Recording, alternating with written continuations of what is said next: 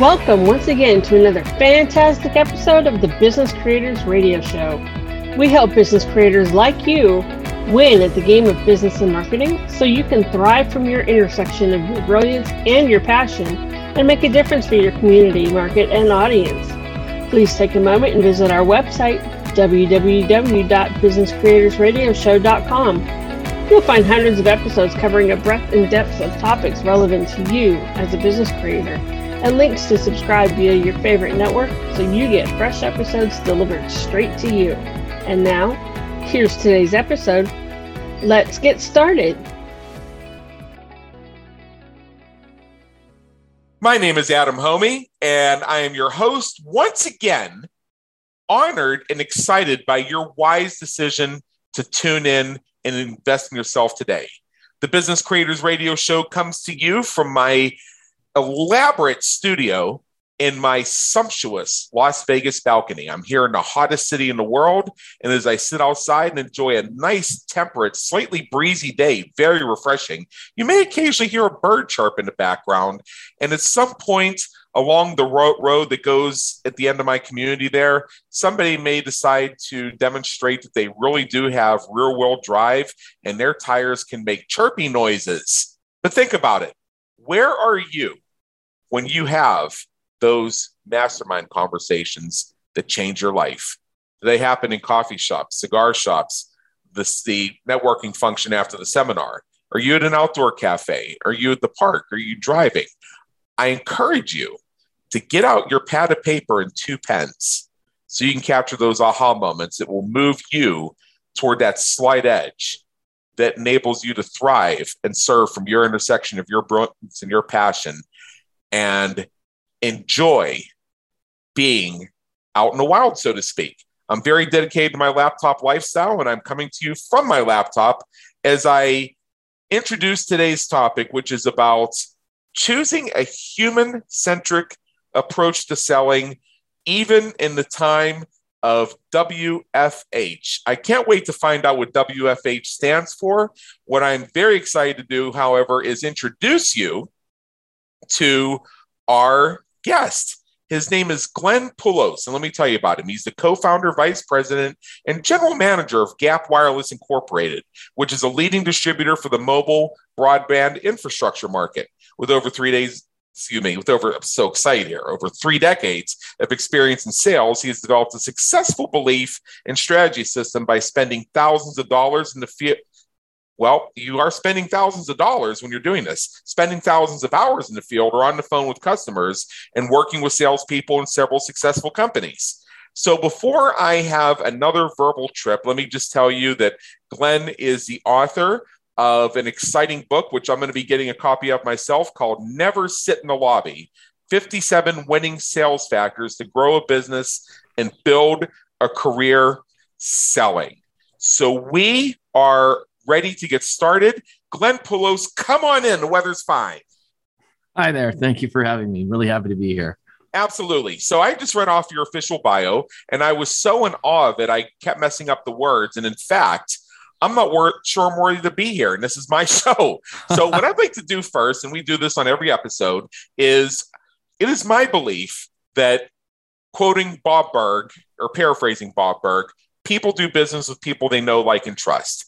I add to that and say the key factor is that people do business with people. They don't do business with sales scripts. They don't do business with presentations. They don't do business with catchy phrases and buzzwords. They do business with people. And there's not that much new under the sun these days. No matter what you do, somebody else does it as well. And if you're in a sales situation and it's you and your competitor, and there's really not a lot of differentiation between the bullet points of your offer and your competitor's offer, the deciding factor could be the personality factor. I've seen this happen time and time again. Many of my own clients I've attracted, not because I'm better or worse than anybody else at what I do, but simply because of something that existed between me and that prospect that didn't even have anything to do with business. So what I'd like to do, Glenn, is turn it over to you for just a moment. Tell us a bit about your journey and what's brought you to where you are today, serving business creators from your intersection of your brilliance and your passion. Awesome. Thank you. Thank you for that awesome introduction, etc. And I want to comment that you're sitting on your balcony in Las Vegas, where it's nice and warm. I'm in Toronto, and this is that peculiar week in Toronto that happens every year, where it's the week after you accidentally take off your snow tires 1 week early, and if you know what I mean. And so it's like, no, it's definitely time to take the snow tires off, put the summer rims on, and then of course we get a giant dump a few days later, and you're sliding around, right? So, but it's getting better today. And there's warm weather coming. So, yeah. and sometimes we like to say, if you don't like the weather, wait 5 minutes, right? So, So I work. I have a company that I actually sold in February, a few weeks ago. After 15 years, myself and my business partner, we built the business from the ground up, and a company called Gap Wireless. And we had a successful liquidity event on February 4th of 2022. And we did, of course, roll in, as they often make the founders do, for a 3 to 5 year time frame, to help build the larger enterprise that they're planning on building. And so it was a private equity company essentially that bought our company. And so that was an exciting finish to 15 years. And I will also say the 15 years that preceded that, I had a company doing pretty much the exact same thing, which I started. If you do the math, do all the 15s minus, you'll find out that I started that first company in a bedroom in 1991 when I was 29 and a half years old. And I ran that company with a couple of other partners for about 13 and a half years. And we were then acquired by a public company. And at that point, we had thought we'd sort of died and went to heaven in terms of, our net worth and what have you. But a lot of it was tied up in shares. And it turned out our public company partner was not the best choice. And to make a long story short, 18 months after that transaction, they pushed our company, our division of the public company, into receivership. And 100 of us lost our jobs. And I was faced with the dilemma of either filling out a resume and after 15 years of working for myself, or starting another company. And so I started Gap Wireless. And as I like to say, I started with my initials, G and P, and I bought a vowel, picked the first one that came along, which was A. I came up with Gap Wireless. And a week after the demise of one, I had started over. And 15 years after that, I had a second liquidity event. And this time we picked much better partners. And I'm sure it's going to be a much more successful enterprise. So, that's kind of a little bit of a mouthful on how I got here. So I'll just take a breath and see if you have any questions so far. Well, first, I have an observation. I spent the first part of my life south of Pittsburgh, Pennsylvania. When I was in my college era, I had a 1988 Chevrolet Camaro. It was red, even though I wanted a purple Camaro, but it's what I had. And it was used. And there was some damage to the paint on the hood. I believe it was oxidation or something, but essentially it had little white spots on it. I went to an auto parts store and I found this red wax that I thought, or was told to me, was going to help to mitigate that to the point where it would make my car look at least 3 years newer. So there was one really warm April evening that I applied this wax, and I did it at night by spotlight so that I could even do the waxing without having to deal with the effects of the sun and the glare and how it distorts the wax when you're putting it on. I buffed that thing to a shine that it just glowed in the spotlight. And I could not wait to see it the next day. I woke up the next morning, there were 5 inches of freaking snow that would not been in the forecast. Yeah. And I was denied my moment. I hear you. Yeah, that happens here. Yeah, I had also just got my car detailed after the tires too, by the way. Yeah, so I know exactly what you're talking about. So yeah, those temperate climates, I would rather bake than deal with it, candidly. Right. And that's what you do here in Las Vegas. About 4 or 5 months out of the year, the sidewalks actually, by the temperature numbers, are hotter than those coals that people walk on at Tony Robbins events.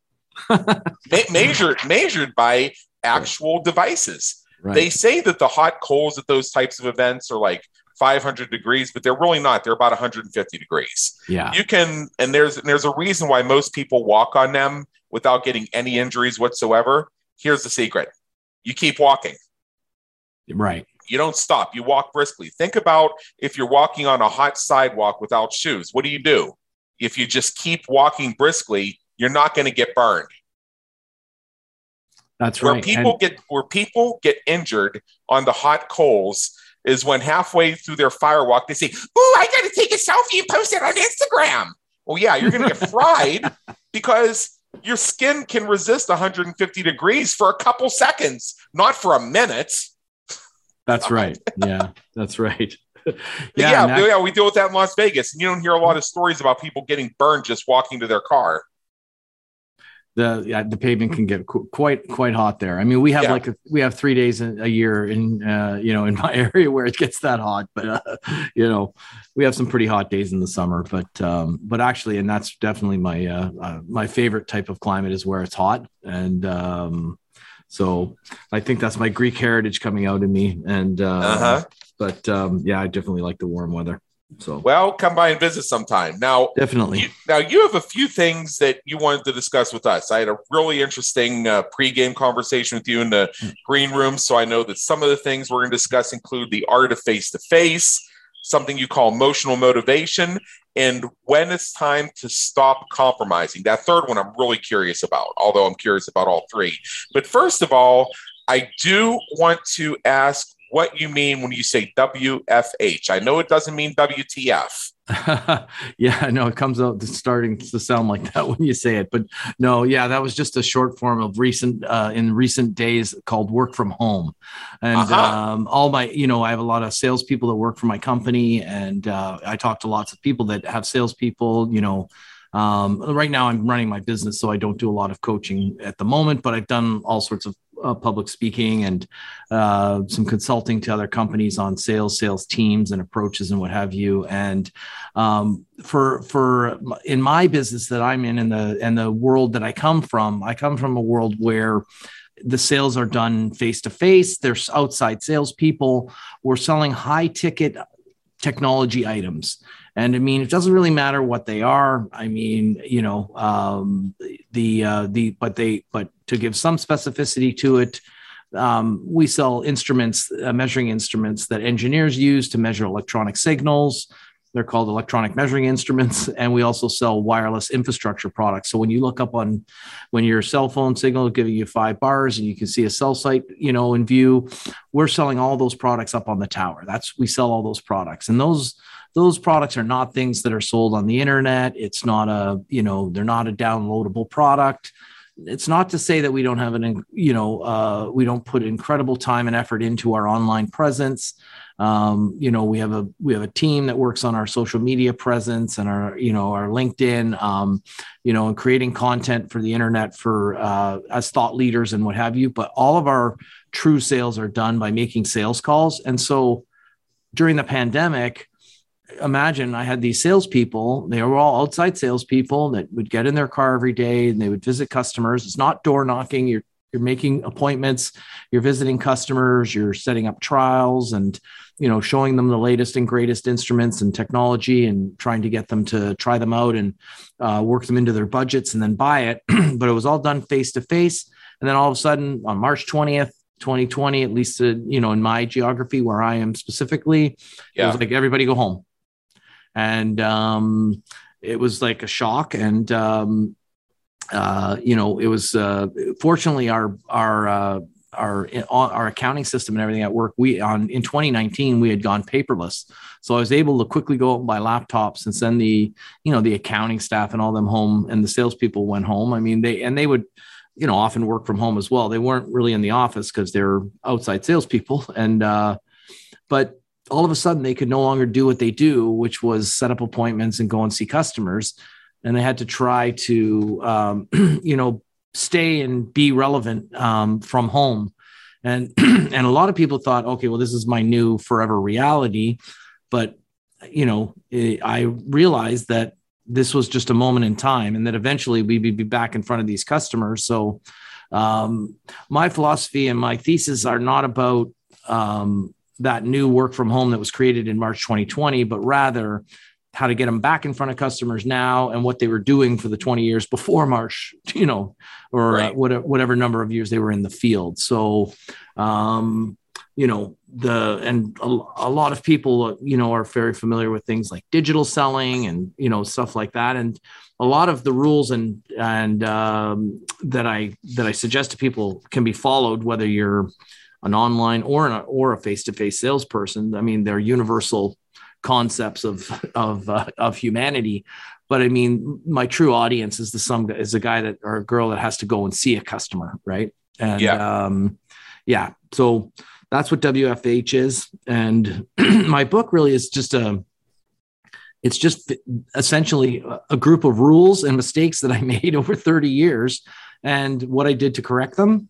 And, and how I go about trying to avoid mistakes in the future and repeat, patterns, again, that I found to work for myself.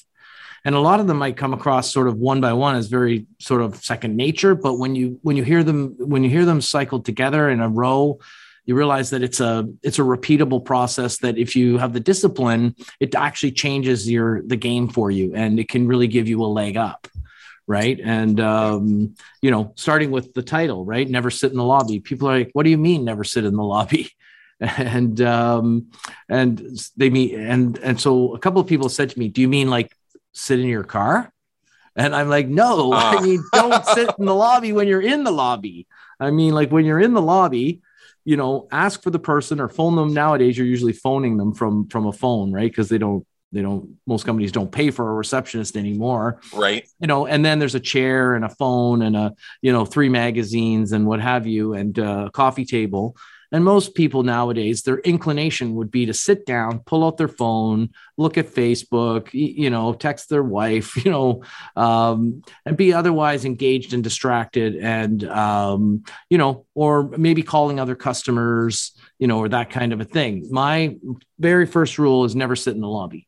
And so be standing in the lobby, phone away, things, not engaged, waiting. And so that when that person walks through the door, you're ready, waiting to look them square in the eye. You're standing at the same level that they're standing at. They're not looking down at you from, with a 3-foot advantage while you're sitting and they're standing, towering over you. Yeah. And say hello, and give them a handshake and, say nice to meet you or good to see you again. Right. And, that's the beginning. Right. And, and then there's 56 more things that I try to instill in people, either to do or not to do. Right. And, so. Absolutely. Now, I've written articles about the whole phenomenon of being zoomed out. And I can only imagine what it feels like for somebody whose day in and day out is sales to have to sit on Zoom calls with their prospects. Here's part of the issue with being with modalities like Zoom, Microsoft Teams, or what have you, or Skype, FaceTime, anything that involves video conversation. When you look into the window, when you're on one of these types of softwares, what do you see of the other person? You see that they're facing straight at you, and you can see their head, their shoulders, and maybe down to approximately the top of their solar plexus. Let's compare that. Let's say, Glenn, you came to Las Vegas, or I go to Toronto, which could happen. I have friends there. Let's say that we're in the same place at the same time, and we decide we're going to meet up. Chances are we're going to meet up at one of these places that I mentioned at the beginning of our interview here, where we have those mastermind conversations that profoundly change our lives. We might be sitting at a table. We might be in a tavern somewhere, and we have a nice table that's actually up against the wall where we can face out and see the crowd and everything that's going on. We may not be facing directly toward each other in the way we're sitting. We could also be in a lounge. We could be sitting on a couch next to each other. That's another thing that could happen. Or we could be in chairs at a 90-degree angle. So we don't have that constant staring each other down. We may be having the conversation while we're looking around. There may be natural pauses in our conversation that could involve, yes, we both take that cue of, oh, let's take the 30 seconds, see what's new see if we have any new deals on our text or anything, and then we'll get back to the conversation. Fair enough. Now, let's say that I ask you a question like how to make your emails and voicemails count, which we're going to get to in a second. And you want to think about your answer for a second. If we were doing this through video chat and you paused and thought about it, you might look around. Maybe you want to pull up some notes on it so that you get it right, even though you've said it 1,000 times. And I'm thinking, what's he doing looking around? He's not looking at me. He's distracted. Right. And if you pause for a minute, within 5 seconds, like, Glenn, you there? Did you hear me? Mic check. But if we're sitting next to each other, what might you do? You might lean back in the chair a little bit. If your legs are crossed, you might uncross them or vice versa. Might steeple your hands and interlace your fingers as you tilt your head up a little bit and look out into the room as you think. And when you do these things, I ask you relax, because you're sending me through your nonverbals a signal that you've got something really good for me. You just want 30 seconds to compose your thoughts. In an interpersonal conversation, all that stuff is normal, and we often don't even think about it.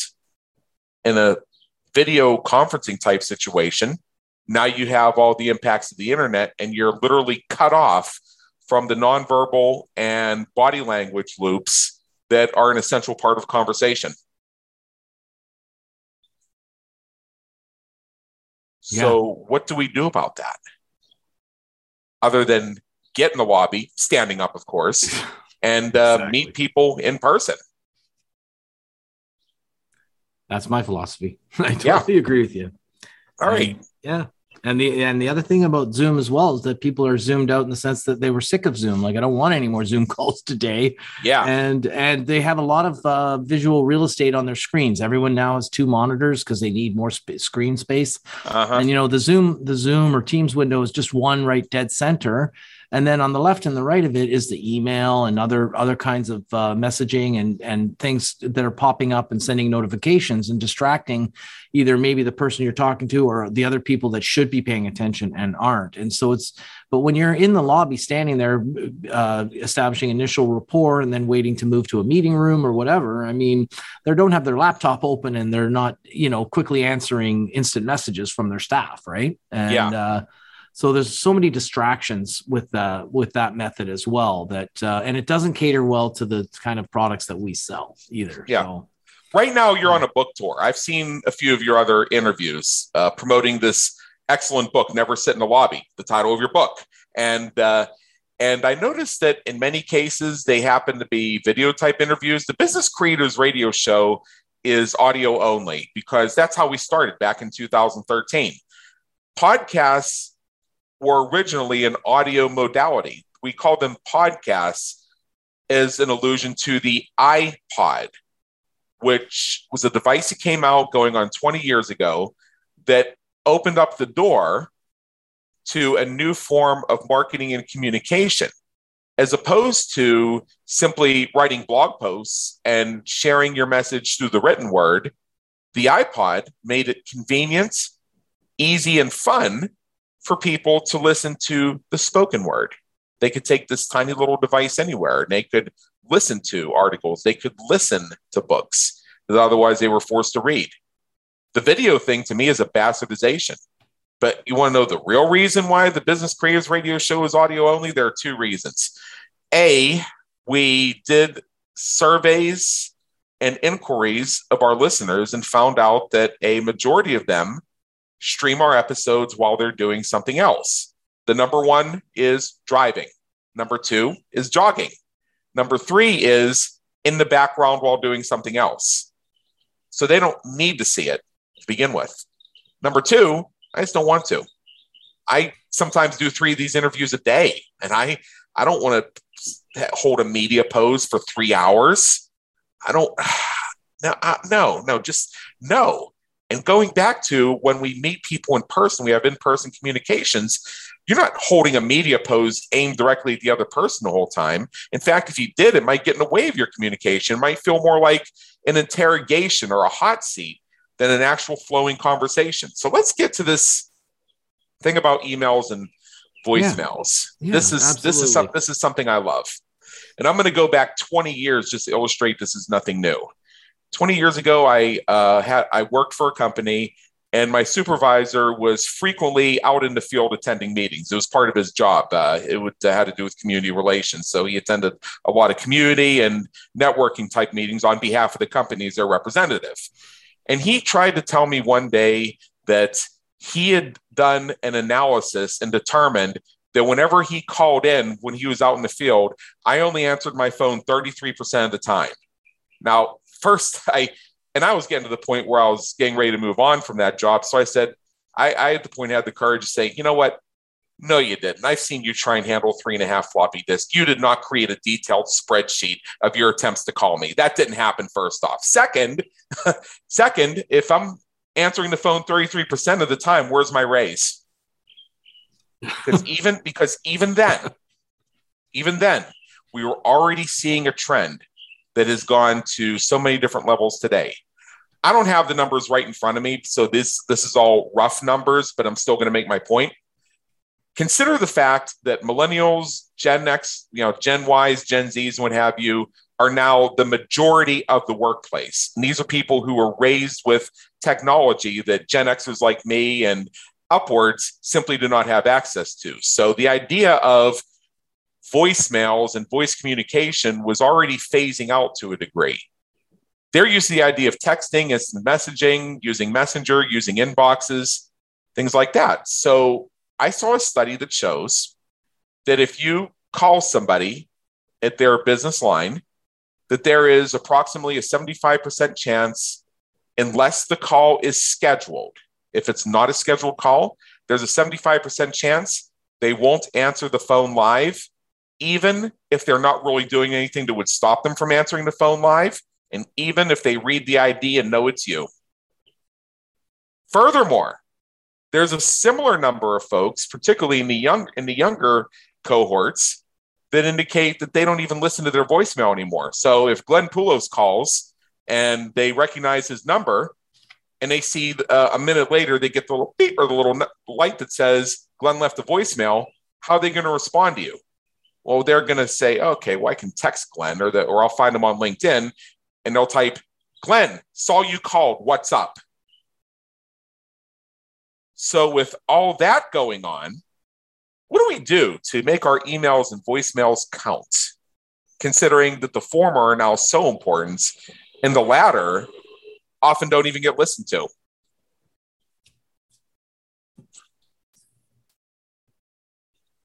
So it's okay if I jump in? There we go. The momentary pause while you think about it. See, in interpersonal communication, face-to-face, you would have been leaning back thinking, interesting thought. You might have even had that little nod you were making as you were processing that in your brain. If we were staring at each other in video, I'd be starting to wonder, wait, are you frozen or is lips still moving? And yet here in audio, I heard you shuffling a paper. Yeah. And so I knew that you were processing something. And I can hear that very faint, almost imperceptible little buzz that shows that there is a live call going on. So please tell us all about it. And if you want to prove me wrong, go right ahead. Awesome. I'd like to start with the one of the horror stories, right? And because in 30 years of running your own company, et cetera, it's obviously not for anyone. Is it a bed of roses and everything runs perfectly and nothing ever goes wrong, right? I mean, obviously, I wouldn't have had to start a second company if everything went perfectly the first time, right? Sure. And but in the first company, I learned a very harsh lesson. I talk about it in the book, and I tell the story quite honestly and openly.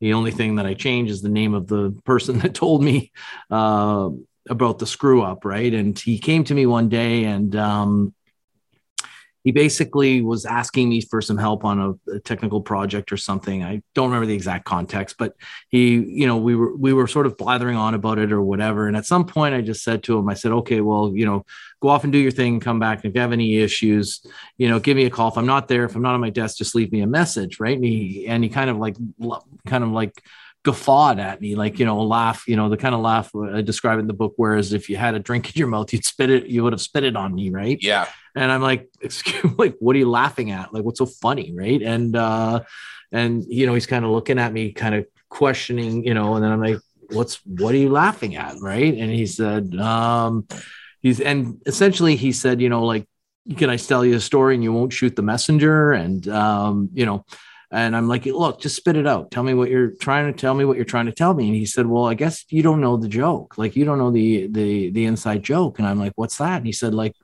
well, the joke is that, if you want to get a hold of Glenn, leave him a voicemail, because the reality was that people were leaving me a voicemail and I never phoned them back.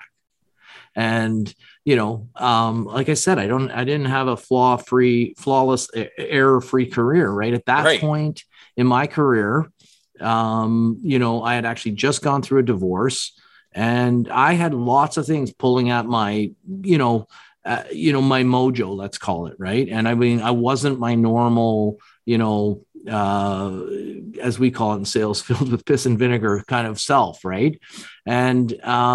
And so I was actually sort of hiding from the world. And so one of the ways I was doing it was not returning voicemails. And it became an inside joke into the team, right? Which was like the only way they could really get a hold of me, because I wasn't taking the call. I was letting it go to voicemail and I wasn't listening to the voicemails or phoning them back. So they literally had to walk over to my office and find me there and then talk to me, right? And it really shook me to my core. And, in the beginning, it was a hard story to tell, but it was a hard story to hear. Right. I have a saying sometimes with salespeople that I use. I go, like, there's something I need to tell you. And I go, it's going to be really hard for me to say, but it's going to be even harder for you to hear. And, and that was one of those moments for me it wasn't that much long after until that company had closed down and we all had to go find new jobs that I made a commitment. And one of many commitments to myself about the new business was that if I could answer the phone, I would. If you phoned me and left a voicemail for a valid reason, I would phone you back. I mean, there are certain types of phone calls that don't warrant a phone call back. But if a bona fide salesman calls me for a bona fide reason, or for instance, let's say some salesman for logistics calls me about freight rates for containers from China. I mean, I don't care, but my logistics guy does. I'll pass the voicemail to the guy in logistics. Right. And he'll call the guy back. And, that was one of those like defining moments for me about voicemails and emails and what have you. And that, your behavior sets a tone, which all people measure you by, and you become known for, right? Like you said, some people, 75% of the time they don't answer the phone. Well, that guy, that girl, whoever it is, they become the person that 75% of the time won't answer your call. And so, at least you can work around it and work that into your methods, but also you have to know as a person, how people are going to judge you. Right. And, so, it is even possible today in Toronto, it's after 5, so it's probably won't happen, but I have the system here called the failover. And if you phone our office, I mean, we now have enough people and what have you that we had to put in an automated attendant. And, some people, they go around to extension to extension, trying, sales for this and try to go here and there. And they get kind of frustrated and then they just go 000 and they just hit that. Right. If anyone does that, they come straight to me. And if anyone fails over twice to other staff members, it also comes to me. And of course, if I can pick up the phone, I always do, like I said. And if I can't, they leave a message, I phone them back. And after, and there's certain times where people are asking me questions and what have you. And, they might say something and I'll say, well, you've got the owner on the phone. They're like, what? And I'm like, no, I mean, we value your business, and picking up the phone is one of the first ways we show you about doing business with Gap Wireless, and and that we're easy to do business with, right? So right. That's just the story, and how I learned and developed from it. Some of the things about emails, it's hard for me on a sort of on a podcast to like word for word give the examples that are in the book, but I actually script them out in terms of how I've learned over the years to strip away all this sort of nonsense, right? And a lot of times I phone the guy, 75% of the time he doesn't answer the phone. So I leave a voicemail, and I leave a voicemail with exactly 20 to 30 seconds, never less, never more. The reason why is because short voicemails, if that beep that you just heard, if that comes within like, say, 5 to 15 seconds of the call, I realize that it's some sort of spam, and nobody leaves 15-second voicemails, right? And so, or if I recognize it, it's Bob from such and such, then I just call Bob back, right? And he might say, it's Bob, give me a call. But most salespeople, what have you, if they're leaving a bona fide message, it's going to have to take more than 15 seconds. And so anything shorter than that, I wouldn't respond to. And if it's like 2 minutes long, I delete it. And that kind of a thing, because someone's blathering on, and they need to learn through experience on how to properly communicate. And I'm not going to listen to an entire 2-minute message, right? If I pick up enough in the first 20 seconds to 30 seconds, I'll phone you back, or it's just delete 77, as I call it, right? That's the code on my phone to delete the voice I'm listening to, right? And so I leave a 20 to 30 second message, and I usually start with a challenge, we've been saving companies like yours, 20 to 30% on production times, or, some kind of a compelling message, and I was calling to see about getting a few minutes on your schedule to work with you on it. Right. And I have examples in the book that with covering different types of industries, and from software to hardware to tow motors, and how you can adapt these messages to your own style. And then the moment I leave the voicemail, I then follow up with an email. Right. And again, I start with I try to make it compelling, and what's in it for them to answer my phone call the next time or call me back. Right. And that's really the purpose. I don't provide like a 3-paragraph with customer testimonials of how great my stuff is. And, it's like, we've been saving factory floors, 20 to 30% on fuel costs using our new advanced tow motor. And I'd like to get some time on your schedule to show you our latest unit. I mean, I don't sell tow motors, but that's a good example, right? Yeah. And it becomes a series, you voicemail 20 to 30 seconds. Next time he sees the email, then you tell him you're going to call him back in 4 days. You call him back in 4 days. If he wants to talk to you, he'll pick up the phone. If not, he may then be inclined to phone you back or send you an email and say, look, you know what? Call Bob, the production manager. I don't care about tow motors. Right. And so, that's that's one of the concepts around emails that I talk about in the book. The other thing is, of course, my rule, one of my 57 factors is always check emails, right? So I only send emails to the people that are involved in the conversation. I don't unnecessarily copy people. Yes, thank God. Absolutely. Uh-huh. If anyone, if I'm adding, if I may need to add a boss for some reason or whatever, they go in the carbon copy. The only person that goes in the 2 line is a person that has an action.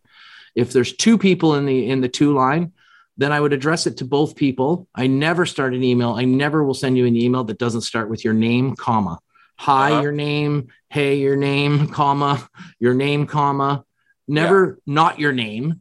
I don't just start blathering on. And, because people are not unprofessional, but they're sorry, the word's escaping me, but, so there's hyper casual.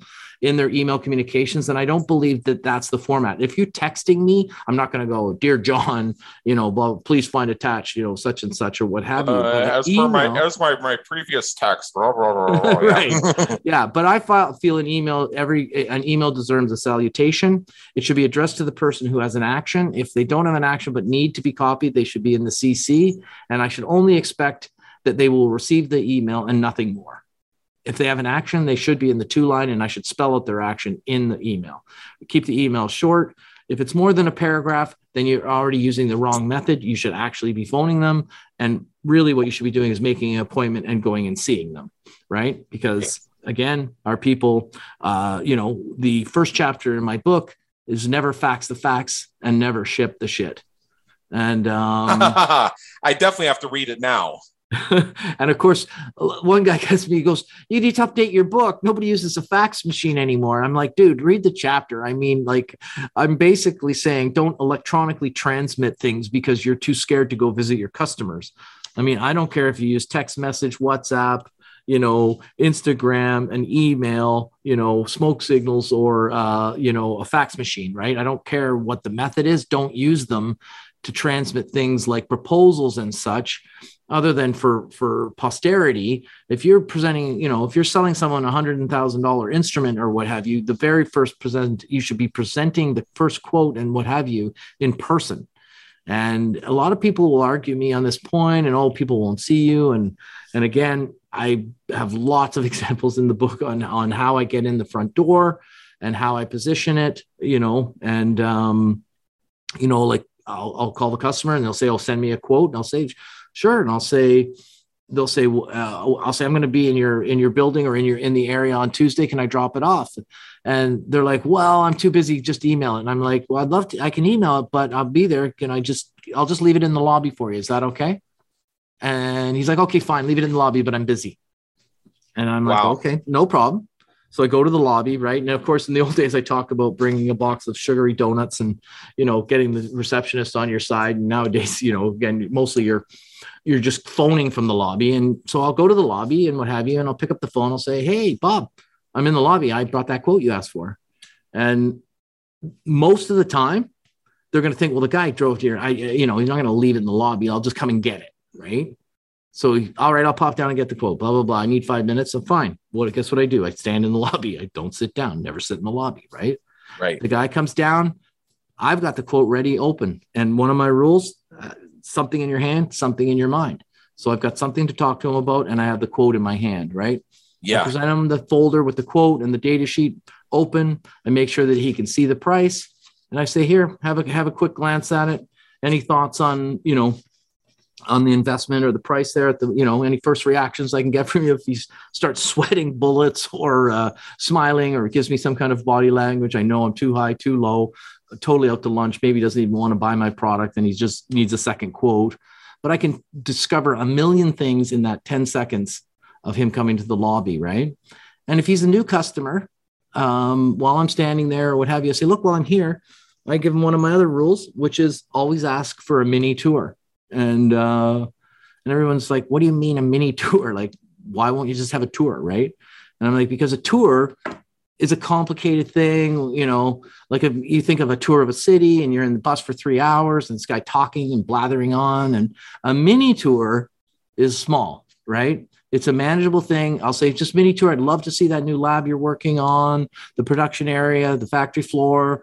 It doesn't matter. Whatever whatever I'm selling, whatever's appropriate, I'll ask for a mini tour of that area, and 8 times out of 10, 9 times out of 10, they'll take you down. They'll show it to you quickly, unless they can't for whatever reason. Now, all of a sudden, I'm in their building and behind the closed doors, and they're walking me towards their area.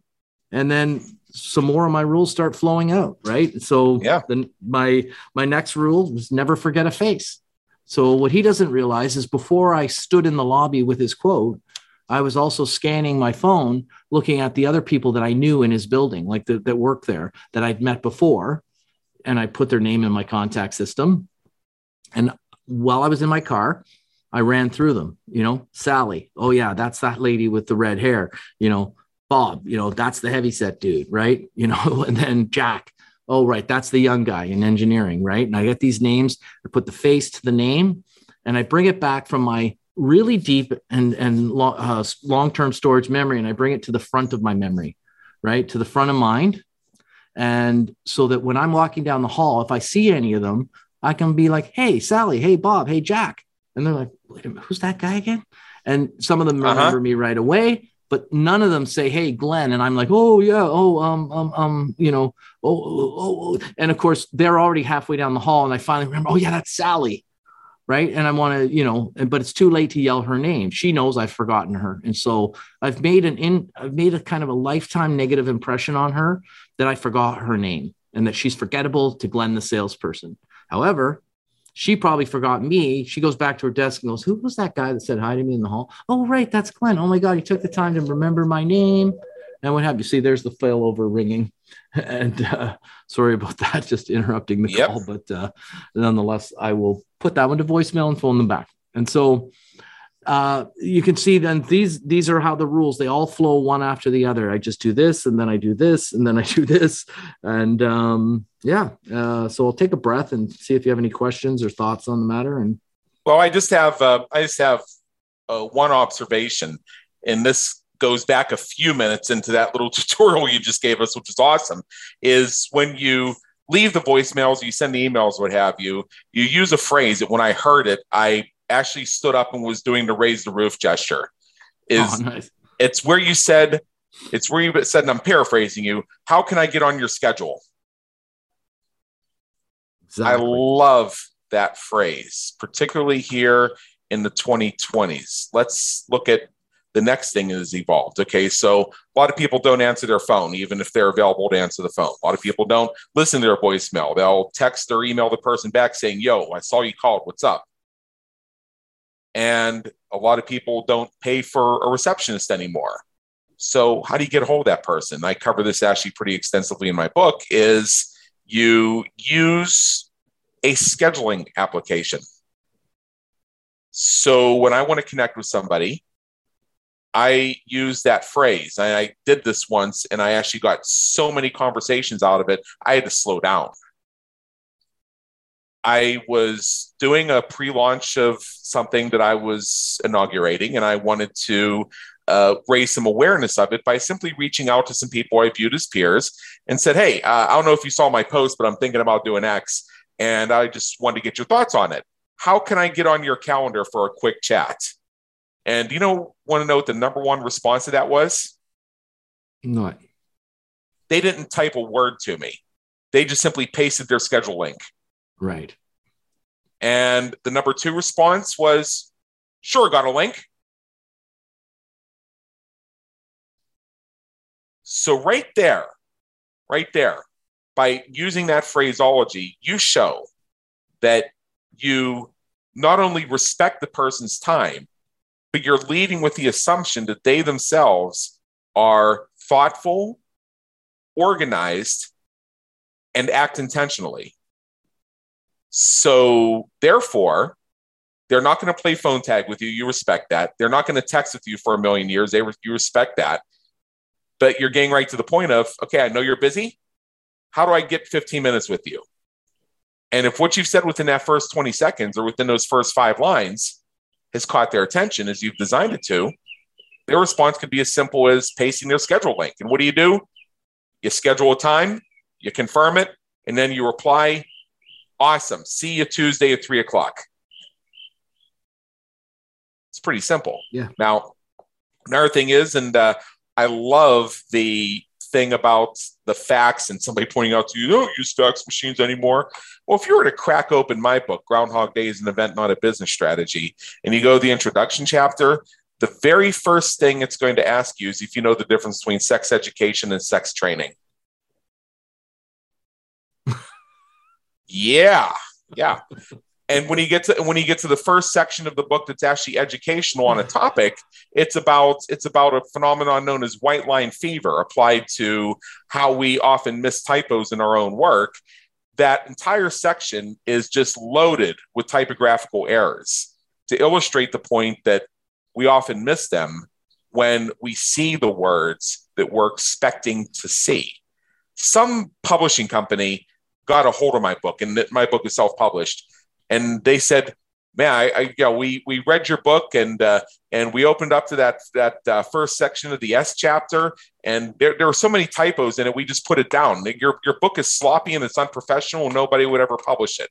And I happen to have a copy of it, and I flipped to, okay, so right about here where you stopped reading. Does that sound about right? Yeah. So let's turn the page. And on the next page, you see the big Johnson box that says, "Now, how many typos did you notice? Send me an email with your guess." Yeah. It's that, and the reason I bring that up, even though it may seem like it's off topic here, is simply that when you can make an impact very early on, you can steer the conversation you wanted to. Now, if I had made that first section, the one about the white line fever, maybe one page shorter or a few paragraphs shorter, then I might have not gotten that really just off the wall feedback on it. However, at the same time, I designed the book in such a way where my entire lesson on, oh, look at all the typos, was basically confined to 2 pages left and right. And then you turn the page, you get the punchline. If the punchline was on the same page, it wouldn't have the same impact. So no. It's a little bit of a judgment call. So we're actually not so far from the top of the hour here. And there's one thing I really want to get into is this whole thing of compromising. The salesperson can compromise to a point. And as you bring up in your book and in your teachings, there's a time when you stop negotiating and turn the dead end to your advantage. So for all of our listeners who have ever spontaneously offered a huge discount that they weren't planning on because they thought that would get them to a yes, what do you do about the compromising and the negotiating? Well, awesome. That's a great way towards as we head towards the end of this. So one of my favorite chapters in the book, and that I hear my staff members repeat all the time to other coworkers and whatever, is my famous saying, "Freedom begins with no." And so, what you often notice that, when you're a sales manager, or director of sales or what have you, is that, Sally's always coming in at full margin or slightly above, making a little bit extra here and there. And Jack, he's always got lower margin on his deals, always. And they're selling the same item, to the same type of customer. And why is Sally's always, right on point or slightly higher, and Jack's always slightly lower, right? And it's because the way they manage themselves in front of the customers and what have you. And of course, one of them saying no sooner than the other one. Right. And, what we often find is that a lot of times they're with the customer, they've done the presentation, the demo, whatever's required in order to pitch your product. And the customer is now at the point you need them to get to, where he's actually sort of self-closing, right? Like if the whole idea of closing, coffees for closers, which I love that, and I talk about it in the book, but a true close is when the customer has been moved to a point of wanting your product so much that he's asking you how to buy it, right? But he may still like a good deal, and he might be a good negotiator, and he's like, I never pay list, and I always get a better deal, and no matter what he feels that he should get a better price, right? And so, that's where you have to, you need to understand your customer, you need to understand the situation, and you need to be prepared to have the resilience to stand up in the face of that, right? So if he's the engineering manager and he always likes to get a discount, and then he sends it to the buyer, and the buyer is going to demand to get a discount, that's your first opportunity to say, well, Jack, you're asking for a discount. What's going to happen when it gets to purchasing? Like, aren't they going to want concessions as well? Well, maybe, yeah. And I'm like, well, we can't be forced to be negotiating at every step of the way. Like, and say, I'm sorry, like I can give you a discount here, but it's when it goes to the buyer, then that's going to be our final price. Or, we can submit it to the buyer with enough room that they'll be happy and you can get the product that you're looking for. So how do you suppose we're going to go ahead with this? But we're not going to be double discounting it so everyone can sort of feel like they're getting a pound of flesh, right? Right. The other situation in the simplest of terms is you've customers already beat you up. You've already given them one or two discounts that he needed and what have you. Then it's like, that's fine. But, I talked to the thing and we're looking at such and such, and, we're just going to need you to come down another 3%. And that's where the strong-minded person will say, we've had several rounds of negotiation. I've checked the lead time. We can meet your 4-week delivery if we get an order this week. But we, knowing how competitive this was, we came in with our best price, and we just don't have any more room to move on the price. And in order for us to meet your delivery deadline, we actually need an order in the next day or two. So, do you want to move ahead with it? Whereas the weaker salesperson will say, knowing full well the answer is no, they'll say, oh, well, maybe let me talk to my boss. And for some reason, they're just putting off the inevitable no, which is the thing that's required. And they come back, oh, he really wants another 3%. And of course, the sales manager says, no, you knew that going in. And then he calls back and he gives a more lame, weak approach. Oh, I talked to my sales manager and there's nothing more we can do, rather than just to say no right up front. Right. And and I give the example in my book, which is sort of not related to sales, but, when we were younger and kids would say, hey, do you want to go to the movies tonight? And, a kid would say, no, I can't afford it today. And I mean, people wouldn't argue with him and say, yes, you could afford it. And right. They just move on. Right. And so I say, take that approach, just if you say your no, such that in that same way, the customer is going to know that it's true. And they're going to stop asking. But if you say yes, or I'll try, then they will not stop until you've said no. So, and finally, the final thing is the freedom part. What do you mean freedom? Well, every time you say yes, the work goes back on you. You got to go to your boss. You got to beg for more, right? You got to worry about it. You got to stress that you're going to get in trouble for not saying no. But the second you say no, your job's done. Now the stress moves on to the customer. How can I afford it? I want this product. I need this product, and now he has to do his job and go ahead and try to, do what he needs to do on his end in order to buy your product. Right. Yeah. I think there's something to that. And I got a lesson in this very early in my entrepreneurial journey. And I'll even tell you who it was. It was Mike Stewart, who's pretty well known in the online marketing space. I needed to learn how to edit videos and post them online. This was 2005.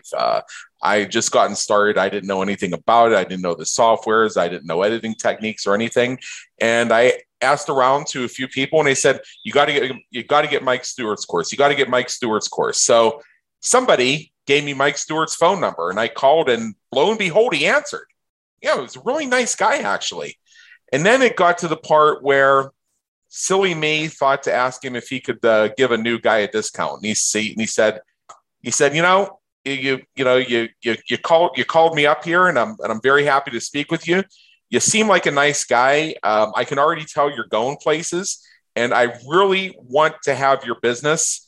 And I think that there could potentially be a bright future for us going both ways. However, I don't need your business. The price of the course is $897.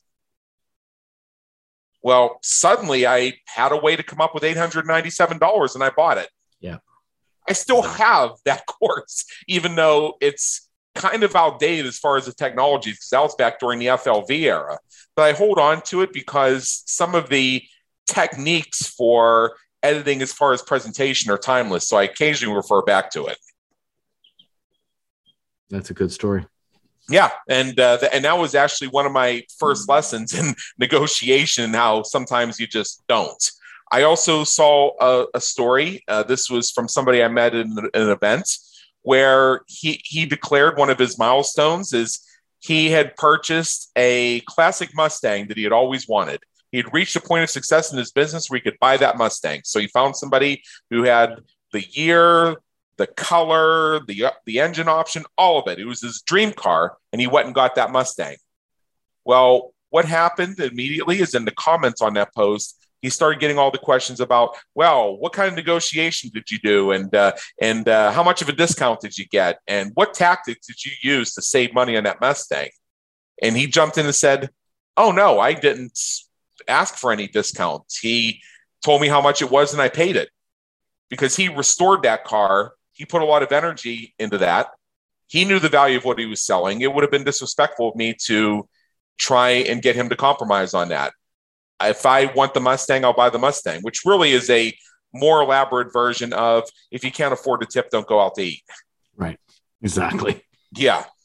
All right. So we are at the top of our time here, and there's so much more that we can discuss. I think we might have touched on maybe 2.5, 3 of the 57 winning sales factors to grow a business and build a career selling that we can find in your book. And I do encourage everybody to visit your website. Go to www.glennpoulos.com. For those of you who are, in fact, driving, biking, walking, oh, there's a loud vehicle in the background there. Zoom. I told you we're from the field. So for those of you who are out there and need it spelled for you, it's GLENNPOULOS.com. If you are on our website, you can find the episode there, and it's in the show notes. Click the link for book, and you'll see the various retailers where the book is available. I'll be doing it myself. I cannot wait. So again, that's www.glennpoulos.com, and check out the book, Never Sit in the Lobby. Glenn, thank you so much for being with us today. It's been an honor, believe me, in education. Thank you for having me, Adam. It's been awesome talking to you today. We trust you enjoyed today's episode of the Business Creators Radio Show. Check out our previous and upcoming episodes on our website at www.businesscreatorsradioshow.com. While you're there, be sure to subscribe via your favorite network so you get fresh episodes delivered straight to you. Until next time, have a great day. Take care.